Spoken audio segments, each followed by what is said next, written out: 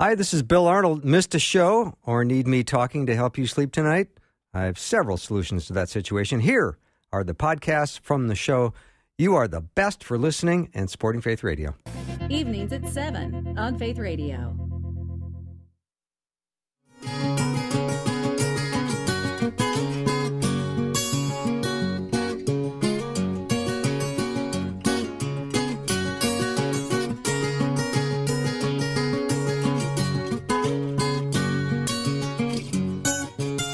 And a warm welcome to Afternoons with me. I'm Bill Arnold. Looking forward to this hour because it means I get to spend time with you, which I can't wait to do. I've got some outstanding guests coming on the show. My regular guest, Dr. Alex McFarland, will be joining me in just a minute. And as I go to his website, it's always kind of hard to see this alert that says, due to COVID-19 advisories, all live events have been canceled until further notice. It is never good when Alex McFarland is just sitting home because he is a very gifted communicator. And when he gets out, he will evangelize the lost and equip the saved. And I just know that he is chomping at the bit to get back out there and do what God's called him to do. In the meantime, he can still do shows like mine and probably does other media things. I saw him last week on a part of a forum, which was very interesting. So he is certainly not sitting around, that's for sure. So let me take 60 seconds, and we'll catch up with Dr. Alex McFarland. I'm Susie Larson, host of Middays, and I would like to invite you to a special live show this Saturday at 9 a.m. Central Standard Time. I'll be joined by my fellow hosts Carmen LaBerge and Bill Arnold. It'll be a special hour for prayer and testimony. We want to hear from you. Please plan to join us this Saturday, April 4th from 9 to 10. You can call and text in stories of hope and encouragement, and we want to pray for you if you need that encouragement. Let's be the church and remind one another that God is still in control. I do hope you'll join us. We're learning that there's hope. He brought us into an understanding of a personal relationship with Jesus Christ so that every single person who is a child of God, who is a part of the person of Christ, is a part of the body of Christ. You would search the whole world over to find me. There's no place you wouldn't go. You're searching high and low. Connecting faith to life together. Faith Radio.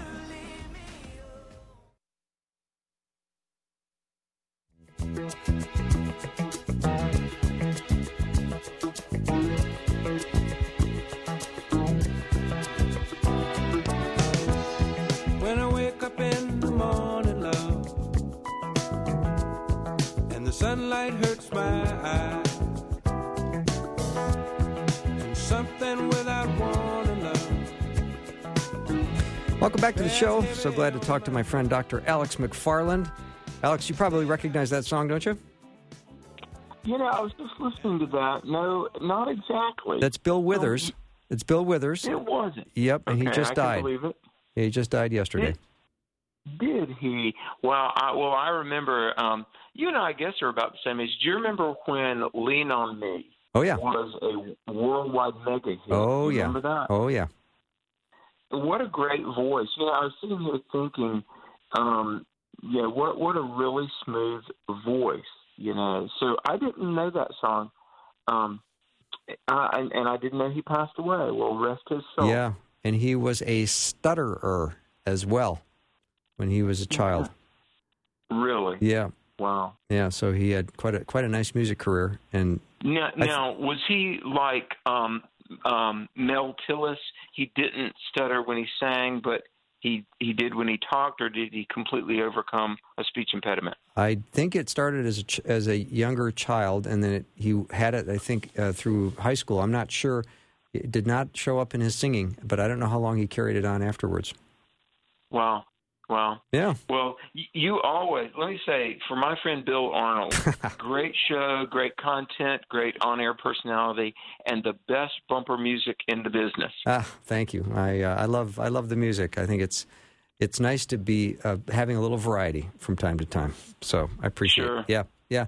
So I watched your event. I watched a good portion of it, and that was well done. You were my favorite, of course.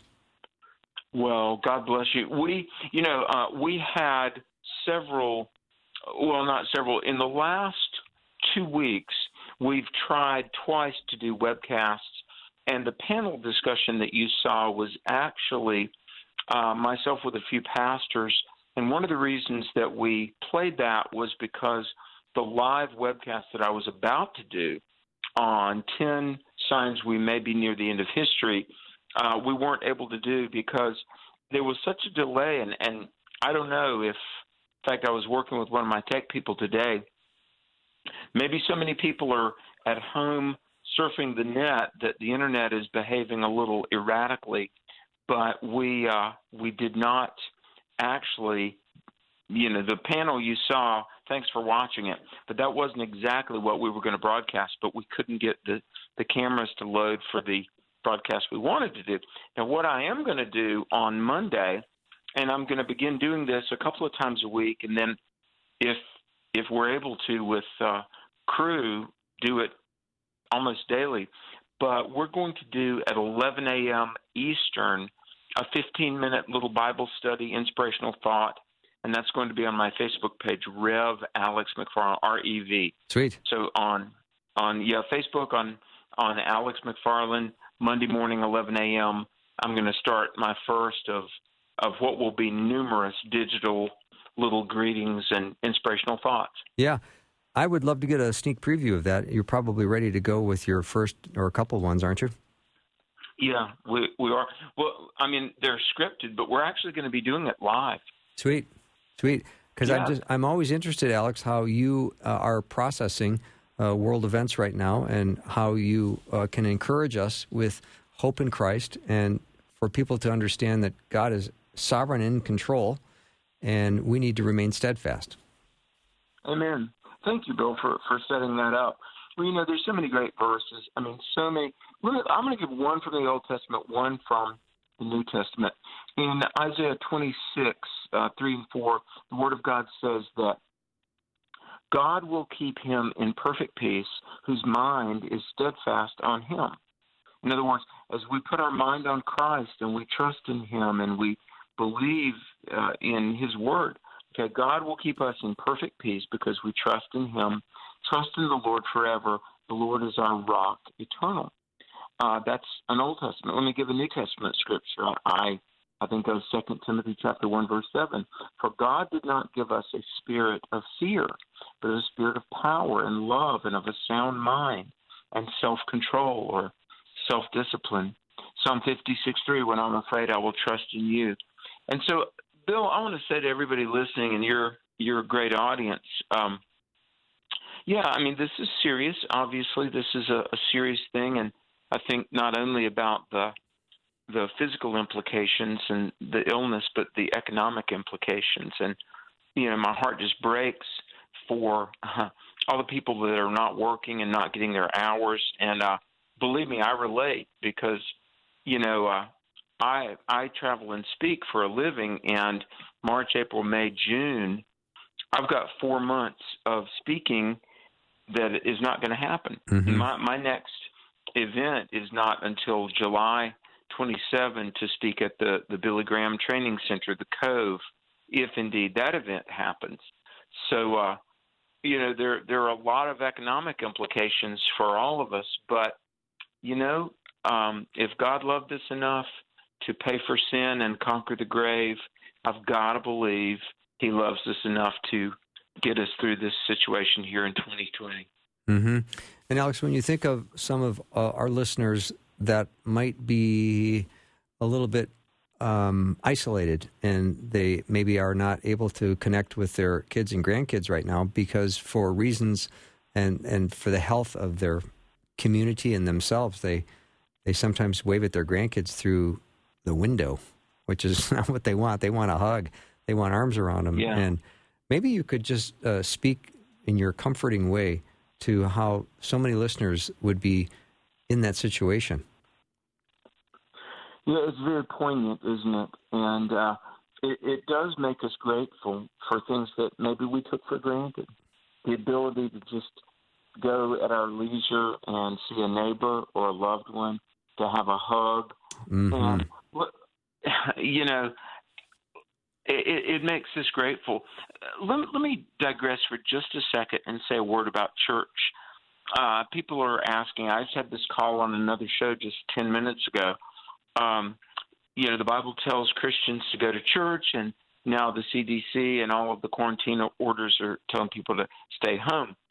And should we disobey? I would say no. It's not like the government is saying, curse God or we'll shoot you. It's not that at all. The quarantine and the prohibitions against meeting and everything, they're being universally applied. Disneyland is closed, stores are closed, restaurants are closed. So I do not think this is the time to engage in civil disobedience. I mean, it's being good neighbors, good citizens, and just being rational to try to minimize human contact. But I thought about this, Bill. Sometime between 54 and 64 A.D., there was a huge fire in Rome, and Nero blamed it on Christians. And Christians were persecuted because Nero blamed this huge Roman fire on believers. And the church really, really was persecuted and suffered. And a few years after that, Paul wrote Romans, which includes Romans 13. And it says the governing authorities are permitted by God and are actually God's minister for the gospel. And I think about it, if ever there were a government to rebel against, it would have been the government of Rome. And yet Paul was saying, obey the civil authorities. And so, I mean, again, if it's, deny Christ or we'll shoot you, well, fire away. But for something like this, I really would urge Christians not to engage in civil disobedience. I'm with you, Alex. I appreciate that word, and you did it with such a nice, gentle tone. So thank you for your delivery of that. That was wonderful. Let me take a little break. Dr. Alex McFarland is my guest. And if you have a question or concern, something you'd like to even ask Alex, please send me a text, 877-933-2484, and I'll ask on your behalf. Be right back.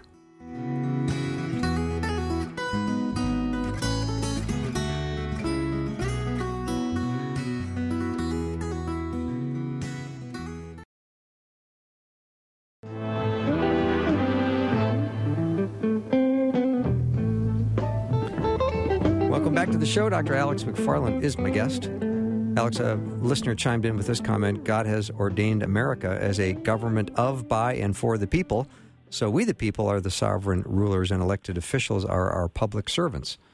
Of course, we always want to be under God's sovereignty and obeying God first and foremost, but we also want to be very respectful of the people who God has put in power. Amen. Amen. And, we have this wonderful thing called a voice and a vote. And so we really need, we really need to vote and vote godly.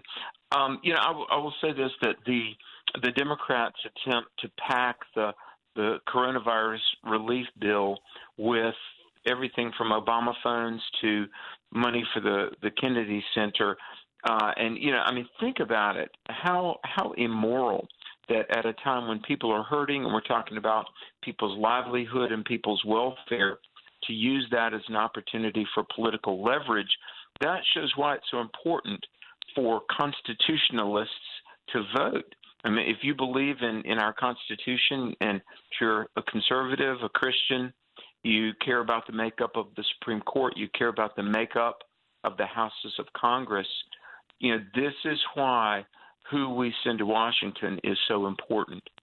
Are they people who love God and country and actually want to be moral representatives of their constituencies, or are they political ideologues that are just fighting for a globalist, one-world socialist agenda?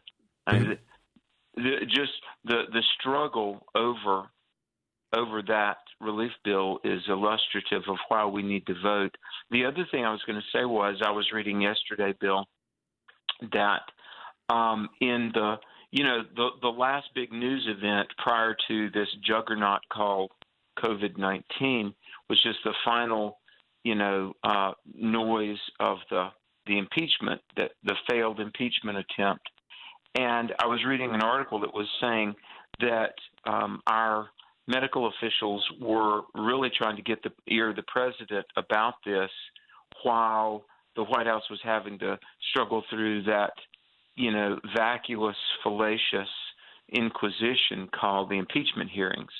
And I just think about how much better served the American people would have been if, the 3, 4, 5 months leading up to Corona had not been wasted on a left-wing witch hunt designed to overthrow the 2016 election results. Mm-hmm.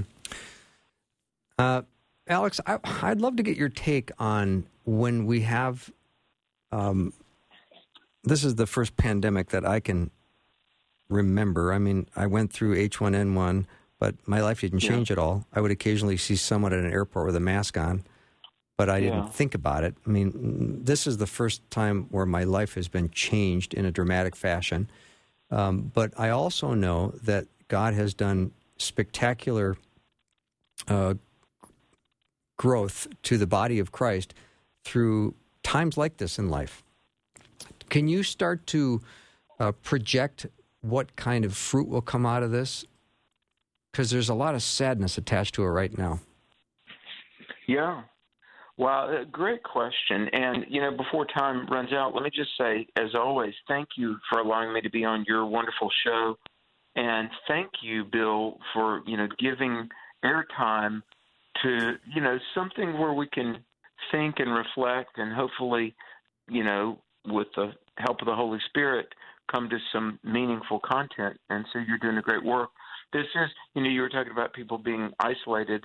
This is one more reason why we need Christian radio, folks. And let me just encourage you to keep Christian radio on the air and support Christian radio like Faith Radio, because no doubt there are millions of people that are maybe tuning in to hear the gospel for the first time. But to the question of, what's going to come out of this, look, none of us wanted this. We don't want harm to come to anybody. It's a bad thing. We agree. However, my prayer is that a good thing would come out of this. I mean, Bill, think about it. Here in America and the West, for decades, I mean, America has essentially told God to take a hike for years. From kindergarten to grad school, public education has been militantly secular. Very few elected officials are willing to risk offending woke activists by taking stands on moral issues. The entertainment industry, glorifies actions that citizens of previous generations would have had no problem crying out against. And I think about this, Bill, like when any celebrity or activist or actor, I should say, takes a moral stand against obscenity or immorality, they're just swiftly shamed and bludgeoned into apologizing on social media. So I would say this: we have, as a nation, we have needed the humbling that COVID-19 is bringing. And let me ask this: do you remember a few months ago on the Academy Awards, the host was Ricky Gervais, who's the British originator of The Office? Do you remember that? Oh, yeah. And what's interesting was he came out and he gave his opening monologue, and it took everybody by surprise because Ricky Gervais, who, by the way, is a professed atheist, but Ricky Gervais gave all that Hollywood crowd pretty much a verbal beatdown. And he said, as you come up here to get your awards, please don't make speeches. He said, and quote, he said, none of you are in a position to lecture anybody about anything. And he pretty much, lamented the morals of Hollywood and how glad he was this was the last time he would host, because he said that, you're all a bunch of degenerates. That's pretty much what he said. Mm-hmm. And everybody had a meltdown. But it's almost like now the whole world is, many people are reading the Bible, calling out to God. We're getting just our small ministry, Truth for a New Generation. I counted, we're averaging 91 people a day that are emailing saying, I'm not a particularly religious person, but I need to get right with God. How do I do that? Wow. Fantastic. I mean, the month of March, when we mailed out, think about this, we just mailed out 483 or 4 booklets to people about their soul. The month of March, our traveling and our event schedule has come to 0, and yet we may see more people come to Christ in the month of March than we would have in the entire year of traveling. Now, if COVID-19 humbles us, we repent, turn to God, God forgive us, save us, then so be it. And so you ask, what are the long-term outcomes? Only God knows. I will say this. I think we're very near the return of Christ, the one world currency, the one world healthcare system some are calling for. I do think the world is never going to be the same. And there's going to be more call to police nations. I mean, when I think about North Korea and China, and let me say, I think oddly enough, the excoriation the rest of the world is going to put on China is probably only going to double up China's resolve to dominate the world. China is going to get further in league with Russia to be the world power to ultimately fight against Israel. So, folks, to have your spiritual house in order, shall we say, this is the time to make sure you have Christ in your life.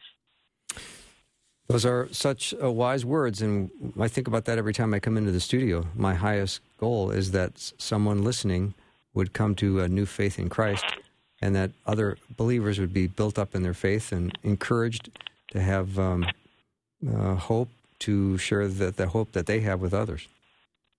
Well, you do such a good job. You really do, and I appreciate it. You know, the good news, though, back to the reality, I mean, it's a fallen world, it's a dark, it's a dangerous world, of course, but, you know, there's so many scriptures that we could point to. Jeremiah 17, verse 7, you know, says, blessed is the man who trusts in the Lord, whose confidence is in him.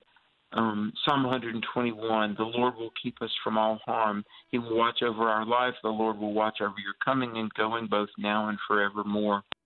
So it's a fallen world. It's a world of sin and danger and darkness, but it's a world of great joy and brightness and truth.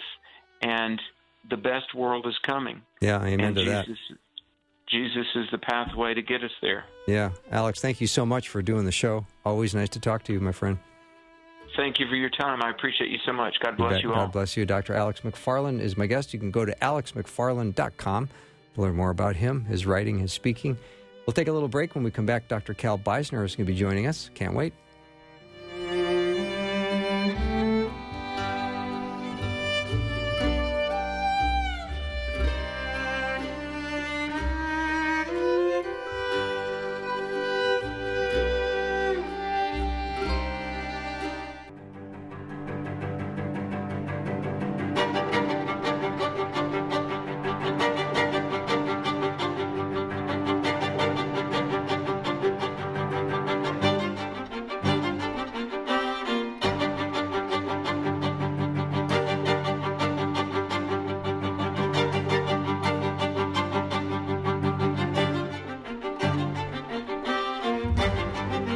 Welcome back to the show. Always glad to get a chance when I can to talk to Dr. Cal Beisner. He's the founder and national spokesman for the Cornwall Alliance for the Stewardship of Creation.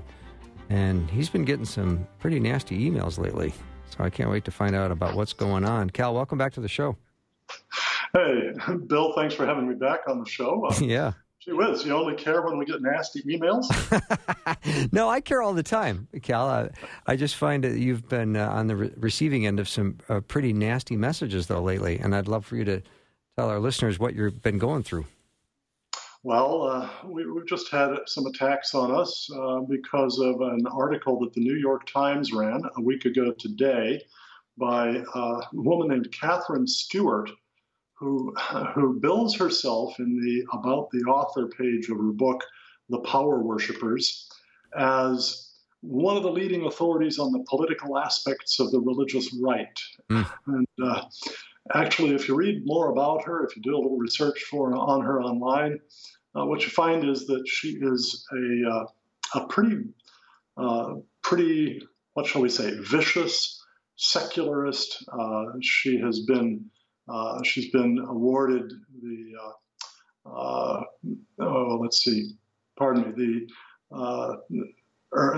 I'm sorry. She was named Person of the Year by Americans United for the Separation of Church and State. Basically, She wants to drive religious voices out of the public sphere. And so she, in this article in the New York Times called The Religious Right's Hostility to Science is Crippling Our Coronavirus Response, she says that it's a bunch of anti-science, or as she puts it, science denier evangelicals who've made it so that the Trump administration doesn't have the scientific advice that it needs to respond properly to the coronavirus. She might try telling that to Drs. Anthony Fauci and Deborah Birx, who are two of the world's top epidemiologists. Mm-hmm.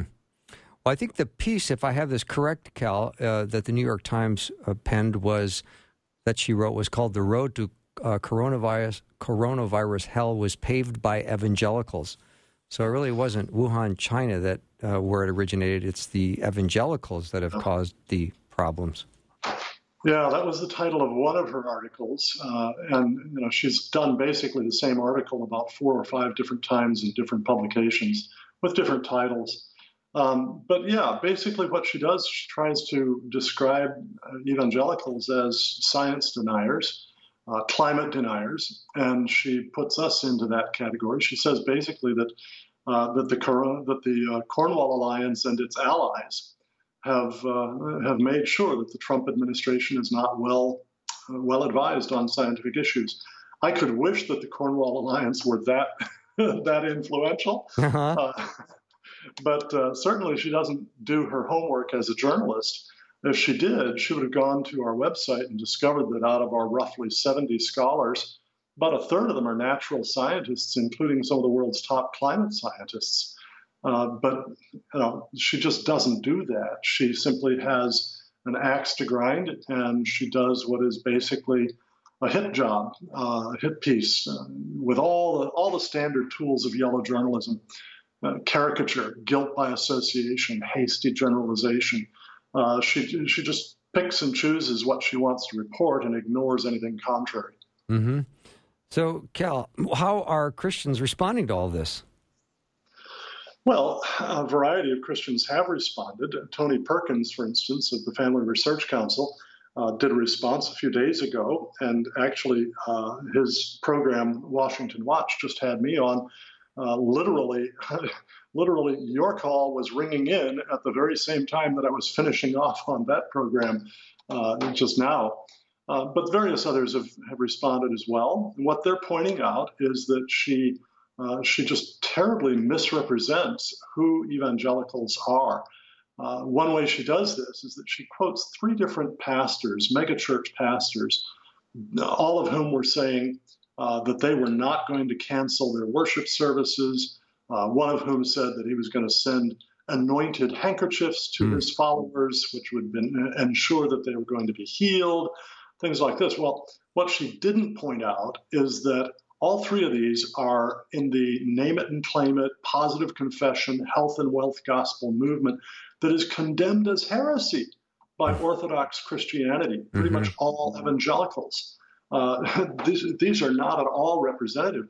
She could instead have quoted from, for instance, Dr. Frank Wright, president of D. James Kennedy Ministries and former president of National Religious Broadcasters, far more representative sort of a person, who said that love of neighbor requires us to give our best effort to stopping the spread of the virus by avoiding large gatherings.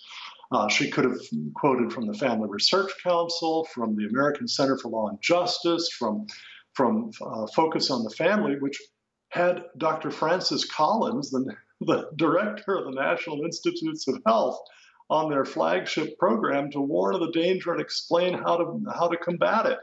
She could have quoted Al Mohler of Southern Baptist Theological Seminary, or so many others who are truly representative, and they all were saying to take the coronavirus very seriously, to take very important steps to curb its spread, and so on. But she apparently didn't want people to know. But none of those people that you just cited, Cal, would have supported her narrative. Oh, not at all. They all would have been completely contrary to her narrative. So what she's done is she's built a caricature, a straw man, and knocked it down instead of properly portraying evangelicals. She does that in her book, The Power Worshippers, where basically she says conservative evangelicals want to force the Christian faith on everybody in America, that we want to force all the children in public schools to be Christians. We want to force them to have to be in Bible studies and things like that. This is all absolutely absurd. It's a complete misrepresentation, and frankly, it's slander. But that's a fairly typical approach for some of the more radical people on the left. Tell me again, who celebrated her? Was it the Religious Freedom Council? No, it was Americans United for the Separation of Church and State. Okay, now I'm getting a flashback of Ron Reagan Jr.'s commercial he did for that, which I think showed up at the Super Bowl, where he said, "Please send in money. I'm an avowed lifelong atheist. Oh, and by the way, I'm not afraid of burning in hell." That's how he ended it. Yeah, and what Americans United for Separation of Church and State constantly forgets is that the First Amendment's religion clauses are two, not just one. The first one tells us that Congress is to make no law respecting an establishment of religion, and AUSCS is always quoting that. But it ignores the second clause, and that is that Congress can make no law denying the free exercise thereof.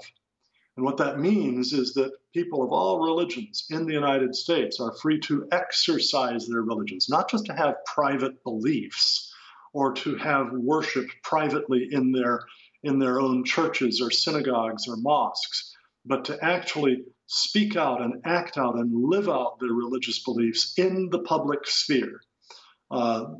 These militant secularists are the ones who really want to shut everybody else up and force their own atheistic religion down other people's throats. Yeah. Well, Cal, what isn't new is people outside in the secular world looking for ways to mock Christianity, and they will always do it from a very ignorant standpoint. They truly won't understand it. They'll just look for a way to mock it. Exactly. And that's why, frankly, we need to be prepared always, as Peter points out in 1 Peter 3:15, be ready at all times to give to everyone an answer, a reason for the faith that lies within us. Frankly, that's part of why I did the response to Catherine Stewart, which was published, by the way, in The Federalist a couple of days ago. And, we simply cannot let those who attack the faith go unanswered. I'm at the Federalist website right now, Cal. Maybe you could tell us more about what you said. Well, I know you've probably shared a lot already. So a little bit, yeah. Let's see. Part of what I referred to was regarding what she said about the Cornwall Alliance. Mm-hmm. She said that we had produced a declaration asserting, as a matter of theology, that there is no convincing scientific evidence that human contribution to greenhouse gases is causing dangerous global warming. But we did not offer that judgment as a matter of theology. Instead, right where we said it, where she was quoting from, we linked to a 76-page paper called Renewed Call to Truth, Prudence, and Protection of the Poor that had a chapter in it of roughly a third of that total length on the science of climate change, written by NASA award-winning climatologist Dr. Roy Spencer, a principal research scientist in climatology at the University of Alabama, and author of many, many peer-reviewed scientific papers on climate change, with the aid of 9 other scientists. She misrepresents us too, saying that we denounced environmental science as a cult of the green dragon and cast environmentalism as an alternative and false theology. Well, no, we don't denounce environmental science, though in the tradition of all good science, we do reserve the right to point out errors in scientific studies. Instead, we criticize radical environmentalism masquerading as objective science to serve unscientific agendas. And frankly, over and over in public documents, we distinguish radical environmentalism from environmentalism per se. And we explain the difference between environmentalism and radical environmentalism, showing that radical environmentalism is a false religion. In contrast to Christianity, it degrades man, deifies nature, and disregards the poor, and is the face of the anti-human pro-death agenda. Mm-hmm. So what she does is she tries to paint us as extreme, when in fact we're middle of the road as far as Christian worldview and historic Western civilization is concerned, and we're criticizing the extremes of the radical environmentalist movement. Well, Cal, you've always had great understanding and helped me understand how the poor are the people that suffer the most when it comes to some of the climate change deals and proposals. And a listener jumped in. This might be a little out of your wheelhouse, but the question was based on the effects of poverty. And when economist Steve Morris said that the projected 30% unemployment rate will result in 300,000 deaths, the question was, that's a big number. How should Christians respond to the information like this? Well, we should take it very, very seriously. As a matter of fact, I have just written a major article in which I ask the question, how many uninfected people will the war on the coronavirus kill? That article hasn't been published yet, but I go through a number of different economic studies in the past of how much economic loss it takes to generate one extra statistical death. And in terms of those various studies, you can look at the amount of loss that we've already suffered to our economy, let alone how much is yet to come from the shutdown. And you can calculate we may kill, by our war on the coronavirus, not by the virus itself, we may kill anywhere from, an extremely conservative estimate of perhaps 20,000 to, I think, a much more likely estimate of 50 to 60,000. And I think Steve Moore's calculation of possibly 300,000 is entirely plausible. This is not a question of lives versus money. It's a recognition that money is part of what prolongs lives. It enables you to afford adequate food, clothing, shelter, pure drinking water, sewage sanitation, health care, safe transportation, all of those things.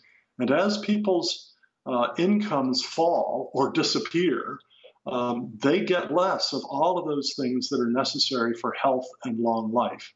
And that results in more people dying sooner. Of course, we're all going to die in the end. But what we don't want to do is to force people to die years and years earlier than they otherwise would. And frankly, the coronavirus, if you get sick with that, unless you are already quite elderly or have some underlying condition like a lung condition or heart disease or leukemia or something of that sort, immunodeficiency, the COVID-19 itself is not particularly deadly to people other than that. So it's likely that the economic losses from the war on the coronavirus are going to kill more people, that is, deprive more people of more years of life than the coronavirus itself. It's so sobering. Cal, let me take a little break. Dr. Cal Beisner is my guest. Go to cornwallalliance.org to learn more about his work. And we'll take a very short break and be right back.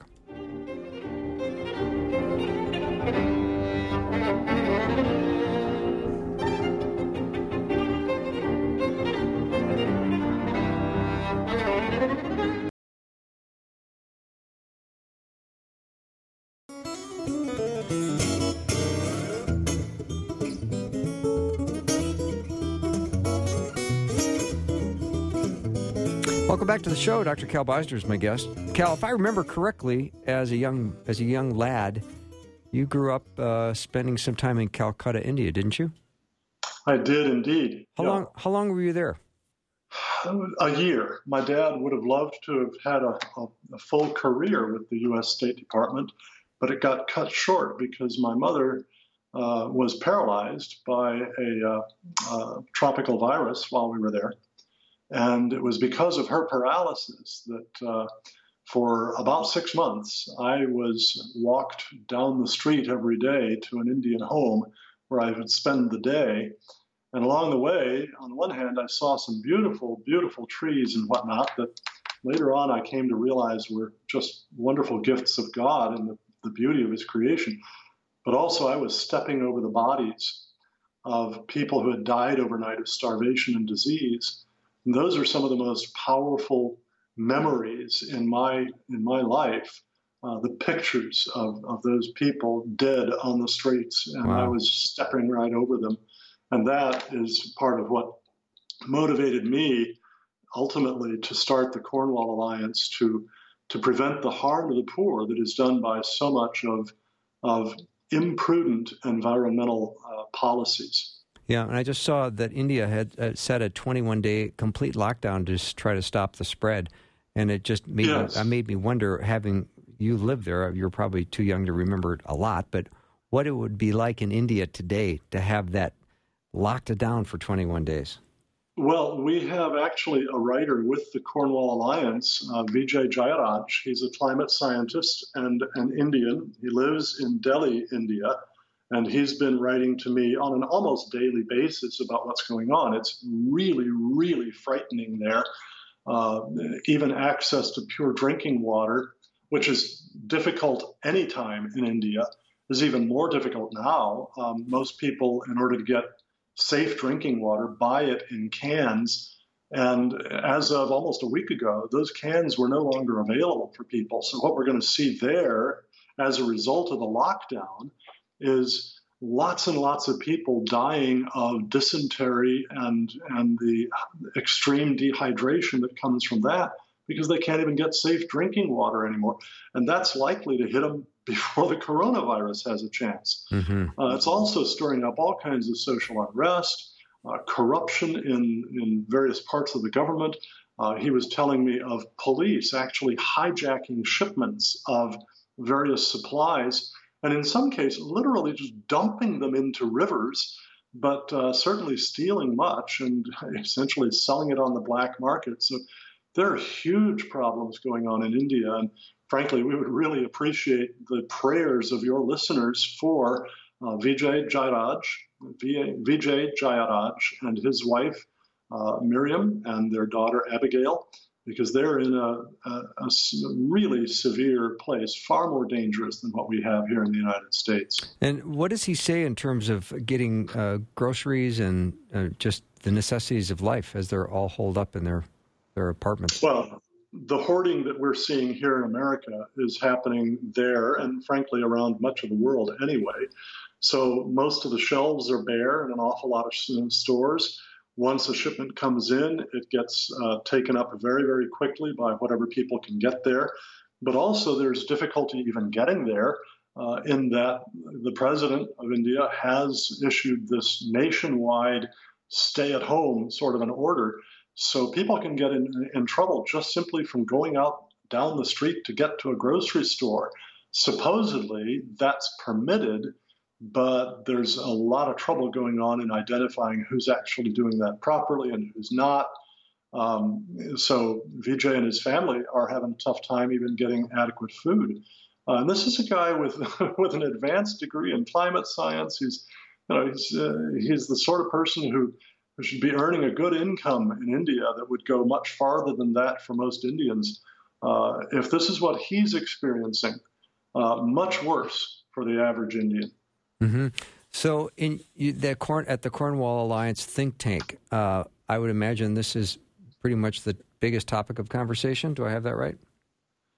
Well, it has certainly taken a great deal of my attention. I don't normally look so much at medical issues like this, but because this has really profound economic consequences, and a major part of our mission is to educate the public and policymakers about economic development, especially for the poor. But the opposite side of economic development is economic collapse.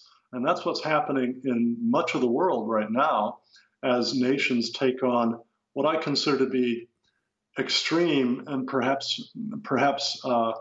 exaggerated responses. Now, please don't misunderstand me. The coronavirus is a very dangerous thing, and heightened personal hygiene, social distancing, minimizing personal contact beyond our own families, avoiding large group gatherings, staying home when you're sick so you don't spread disease to others and overburden the healthcare system, and so on. All of these things are critically important, and I do think, even though I think that here in the United States, some of the orders coming from our governors and our mayors are unconstitutional, nonetheless, I think that abiding by them is prudent anyway. It's a matter of loving our neighbors so that we're not participating in spreading this disease so rapidly as to overwhelm our healthcare system. So don't misunderstand me. I'm not saying we should just ignore this or anything like that. That's basically what Catherine Stewart was saying, evangelicals were saying.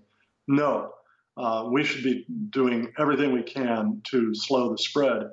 But at the same time, we need to carefully chart a path between underreaction, which lets the virus do far more harm than it otherwise would, and overreaction, which could lead to economic loss doing more harm than the virus itself.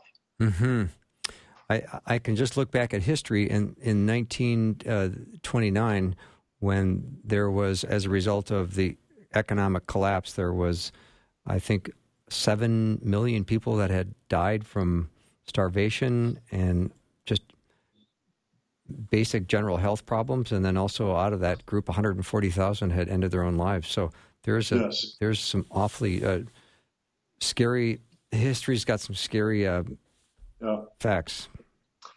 It has. And this is why I'm arguing now that we really need to hear, it's been wonderful to hear from so many great medical experts, especially the epidemiologists, but now we need to be hearing from more and more economists and policy experts who are able to say, look, this much response is really likely to bring more benefit than harm. That much response could bring more harm than benefit. And you really need a lot of very detailed study to figure that out. I don't think anybody knows the answer at this point, but it sure needs to be asked, and it sure needs to be investigated carefully. And our governing authorities need to be hearing from people from various different perspectives on this. Yeah. Cal, we've just got less than a minute. Give us a little bit of hope. Well, here's the hope, and that is that though the wages of sin is death, the gift of God is eternal life through Jesus Christ our Lord. Amen. You know, Hebrews 9:27 says, it's appointed for everyone once to die, and after that the judgment.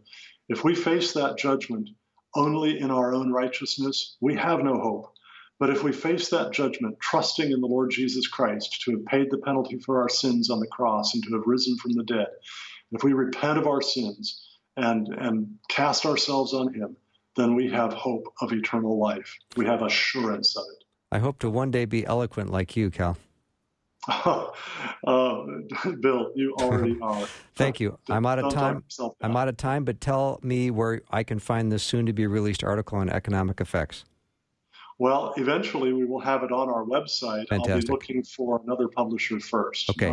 But I'm hoping that by middle of next week we'll have it on our website. Thank you so much. That wraps up our time. Have a great weekend, everyone. It's time to ring the bell. Thanks for listening. Programming like this is made available through your support. Information available at myfaithradio.com.